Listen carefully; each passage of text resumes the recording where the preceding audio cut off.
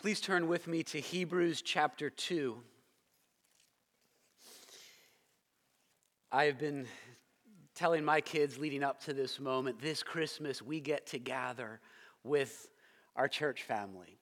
And it is such a sweet thing to be together here this morning on this sacred day, on this Lord's Day, where the Spirit of God is present with us and has filled our hearts with adoration and wonder.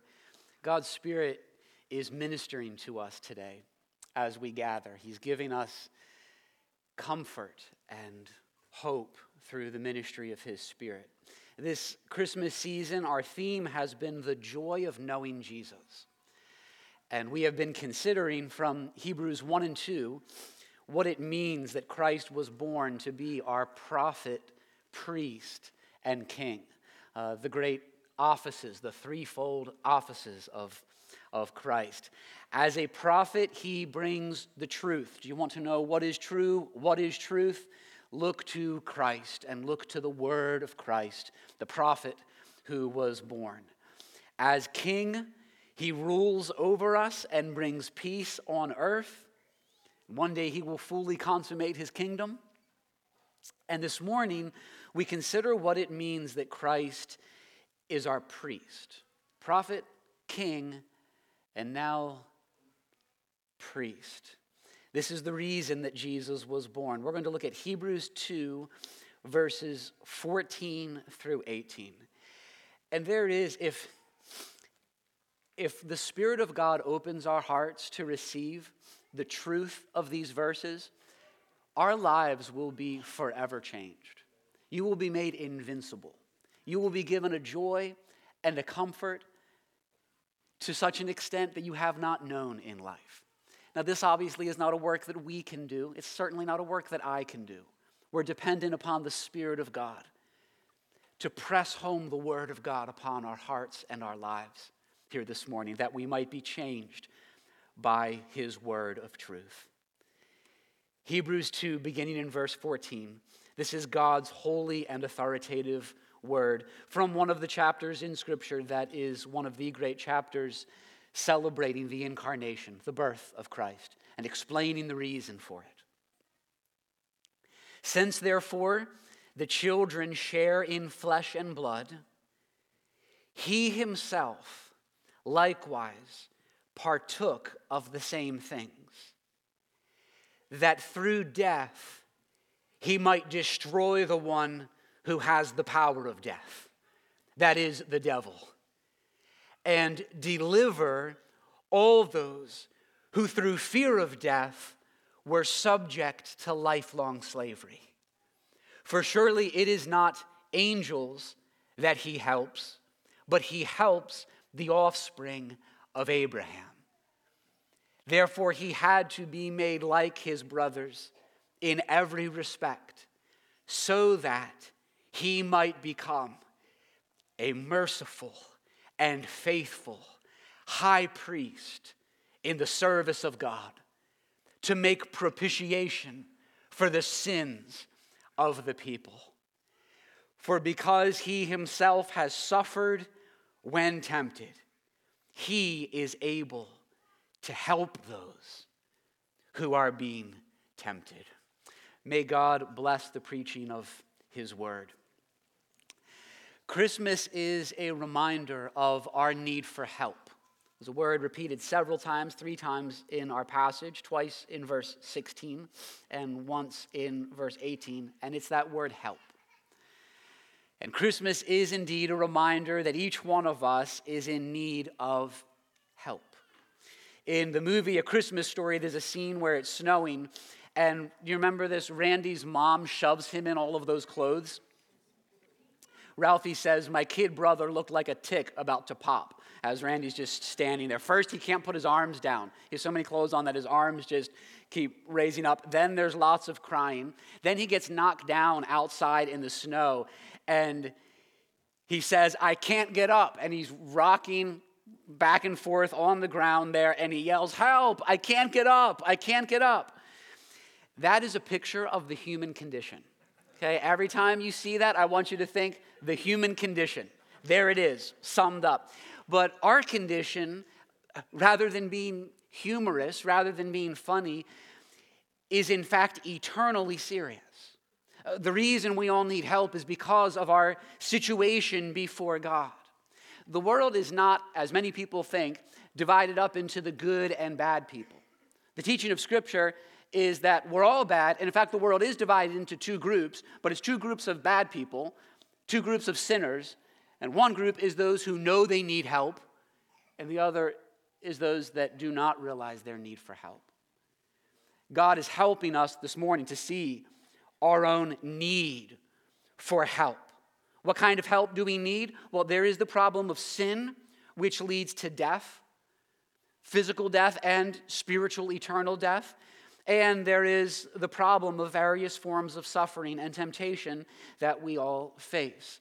We need the help that can only come from a high priest. And this passage explains that Jesus was born to be our priest. He left heaven and was born as a baby in history, and he did this so that we might receive the help we so desperately need. We are all flesh and blood, and verse 14 says that Jesus himself likewise took on our common humanity. And verse 16 says he did this because he desired to help us. He is the only one who could help us in our predicament. Verse 17 says that Jesus had to be made like us in every respect. That's a statement of the necessity of the incarnation. He had to be made like us. There was no other way of salvation. And it is a statement of the comprehensive nature of the incarnation. He had to be made like us in every respect. He really is a human being. He walked this earth. The joys and the sorrows that we know so well. He takes on every aspect of human nature, yet without sin. And we're told that the reason this was necessary was so that he might become a merciful and faithful high priest. What kind of Savior is he? What kind of high priest is he? He is merciful and he is faithful. That he's merciful means that he loves us more than we know and that he rescues us from danger. And that he is faithful means that he can be depended upon, that he can be relied upon, that he will never fail us. Now, the book of Hebrews as a whole tells us all about the work of priests. If you're familiar with the Old Testament, you know what it is that priests do. In Hebrews chapter 5, it says that every Old Testament priest, from Aaron to Ezra, is appointed to act as a mediator between God and the people. And they do this work in the middle as a mediator in two primary ways. Offering sacrifices for sins. The work of a priest was a bloody job, with lots of sacrifices that were offered.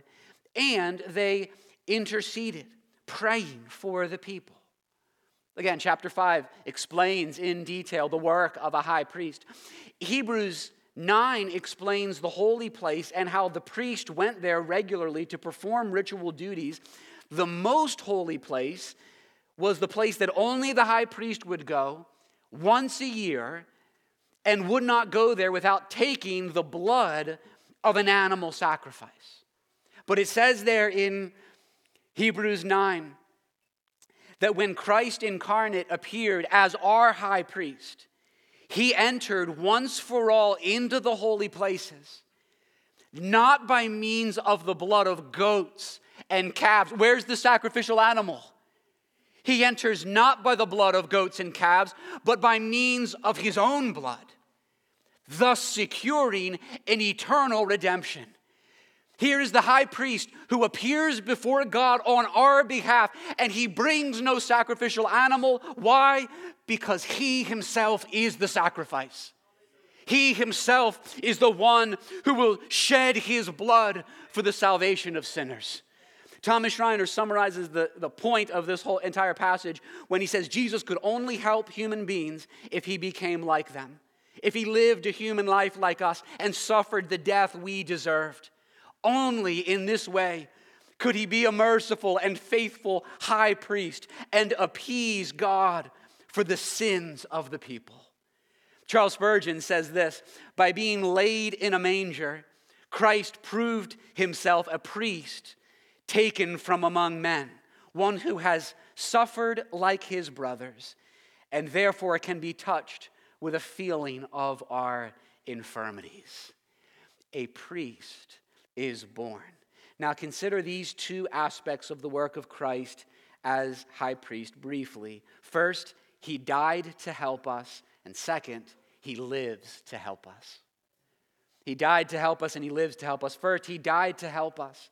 He became like us, verse 17, to become a high priest in order to, and here's this phrase, to make propitiation for the sins of the people, to deal with the problem of our sin that is created in light of the holiness of God. There must be sacrifice. There must be a death. Those who sin deserve to die. And our greatest problem is the problem of sin. Do you remember in the movie Elf when Elf has that, he realizes that his dad is on the naughty list? And he's just like, no! It's bad news. Being a Christian means realizing that about ourselves. Okay? It's having that moment when we see who we are. When we let down our defenses and when we're honest about who we really are. When we realize just how selfish we are, just how irritable we are, how unloving, the wrong things we have said, how proud we really are. Christianity says that there is no one who is good, that we all need to be saved from our sins. We need a priest because God must punish sin. Apart from a priest, we cannot appease the wrath of God. Apart from a priest, we cannot receive his favor. Apart from a priest, we cannot enter into his presence. Christ came as our great high priest, offering the sacrifice of himself. One of the most glorious expressions in all of Scripture is the language of the blood of Christ, the precious blood of Christ. He was born to die, born to shed his blood, and his blood is a sin-pardoning blood. His blood is a conscience-cleansing blood. His blood is a wrath-satisfying, death-destroying, Satan-conquering, soul-satisfying, eternity-securing blood. That's the blood that was shed for you. John Flavel on the priesthood of Christ says, in this office is contained the grand relief for a soul distressed by the guilt of sin. And we should all be, at one moment or another, distressed because of the problem of sin. If you've never been distressed over your sin, you don't know yourself, and you don't know the greatest problem in your life. But for those of us who have experienced the distress of the guilt of sin, it could be that you find yourself even this morning with a soul distressed by the guilt of sin. You look back on this last year and you are all too aware of the ways that you have failed, the ways that you have fallen short, the ways that you haven't even met your own standards, let alone God's standards. You've disappointed others. You've sinned against others. You've messed up again. You've sinned. Is your soul distressed by the guilt of sin? Our sins collectively are more numerous than all the lambs that were slain by the priests. All of our many sins. And the reality is all of our tears, all of our apologies, all of our good works, all of our resolve to change cannot take away sin. How will you deal with the problem of sin? We can only find relief in the death of Christ. Hebrews 10 explains this. And every high priest stands daily at his service, offering repeatedly the same sacrifices which can never take away sins. Earthly priests stand because their work is not finished. They continually, repeatedly offer the same sacrifices which can never take away sins. But when Christ had offered for all time a single sacrifice for sins, while the priests are standing, He sat down at the right hand of God, waiting from that time until his enemies should be made a footstool for his feet. For by a single offering, a once-for-all sacrifice for sin, by a single offering, he has perfected for all time those who are being sanctified. Here is salvation. Here in this blood. Here in this sacrifice. Friends, we ought to rejoice. We ought to tremble with joy this Christmas morning, with hearts overwhelmed with joy, overwhelmed with thankfulness to God, that we have escaped the judgment we deserve, that we have received this great salvation, that Jesus died to help us. And one more, he lives to help us. His work as high priest does involve a substitutionary sacrificial death, but his work as priest is not limited to that. Hebrews 7:24 and 25 says that Jesus holds his priesthood permanently, and that is why he is able to help us, and that he always lives to make intercession for us. He intercedes for you and me. In Hebrews 4, it says, since then we have a great high priest who has passed through the heavens, Jesus, the Son of God. You have a high priest. Therefore, let us hold fast our confession. For we do not have a high priest who is unable to sympathize with our weaknesses. You may say, no one understands me, no one gets me, no one's able to sympathize with me. It may be that even the people who you thought were there for you in life, the people who you thought loved you thought cared for you, it seems like they don't get it. It seems like those who are closest to you have failed you. Well, here is one who will never fail you. We do not have a high priest who is unable to sympathize with our weaknesses, but one who in every respect has been tempted as we are, yet without sin. You know what that means for us? Let us then with confidence draw near to the throne of grace. Even now, the throne of grace is there for you. Let us draw near that we may receive mercy and find grace to help in time of need. I just want to say, does anyone need grace to help today? Is anyone in a time of need?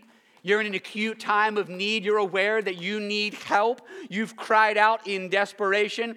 Here is the high priest. Here is the one who died, who rose again, who was born for sinners as a high priest, that he might die in our place and now intercede at the right hand of the Father. He prays for you. He ministers to you. He helps you. Verse 18 of our passage says, for because he himself suffered when tempted, he is able to help those who are being tempted. You are not beyond the reach of his help. He is more than capable. He is a mighty helper because he suffered when tempted. Donald McLeod has something beautiful to say here. He explains that Jesus faced greater struggles with temptations than us because he didn't yield easily. He says that the devil had to deploy all his wiles and use all his resources. Listen to this. The very fact that Jesus was invincible, he says, meant that he endured the full force of temptation's ferocity until hell slunk away, defeated and exhausted. Against us, a little temptation suffices. Against him, Satan found himself forced to push himself to his limits. He suffered when tempted. He knows that battle. He was there. He endured it. Jesus took on flesh and blood. Jesus suffered when tempted. Jesus triumphed over Satan and hell, and he did this all that he might be your help in your time of need. And so in your moment of need, cry out to him as your high priest. Remember, he lives to help us. What a high priest we have, involving not only a substitutionary sacrifice for sinners, but also sympathetic service for sufferers. His sacrifice is once for all, never to be repeated, but his priestly intercession and service continues forever, even now, even this morning. It's the work he presently is performing for you in heaven. reigning over all things. Thomas Goodwin says, we owe our standing in grace every moment to his sitting in heaven and interceding every moment. You stand in grace. What's the explanation? Because there is a high priest who sits in heaven, who intercedes for you every moment. You stand in grace this morning. Let me take one more step and just make this very practical. This is the comfort of Christmas. This is what I talked about that makes us invincible in this world full of sin and suffering. This is the comfort of Christmas, that through the incarnation, Jesus knows our temptations and struggles. He knows. He knows it not only by his omniscience, because he is all-knowing, because he is God. He knows it by his own personal experience. Do you face temptations? So did he. Do you face stress and busyness? So did he. Perhaps there's a particular injury you have, a pain, some physical pain that you experience, or there may be financial need.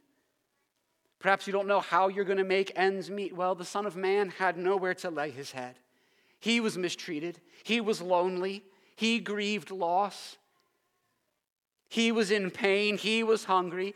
And because he suffered as a human, he is perfectly qualified to help us as our great high priest. Jesus died to help us, and now he lives forever to help us. Behold the glory. This morning, behold the glory of our great high priest. He destroyed the one who has the power of death. Our high priest has done it. He delivered us from the fear of death and lifelong slavery that looms over all humanity. He made purification for sin and sat down at the right hand of God. He promises to be a merciful and faithful high priest for us all of our days. This is your great high priest. We need help more than we have ever realized. I know I need help. I don't realize the half of my need for help. We need help. We are all randy, rolling around on our backs, unable to help ourselves. But we have a high priest who was born to help us. And so this Christmas, friends, let us humble ourselves, acknowledge your need for help, acknowledge your need for forgiveness, acknowledge your need for a Savior, and then look with your eyes fixed upon our merciful and faithful high priest who was born for our salvation, born to be our great prophet, priest, and king. Adore him with your hearts and with your lives this Christmas. Amen. Merry Christmas.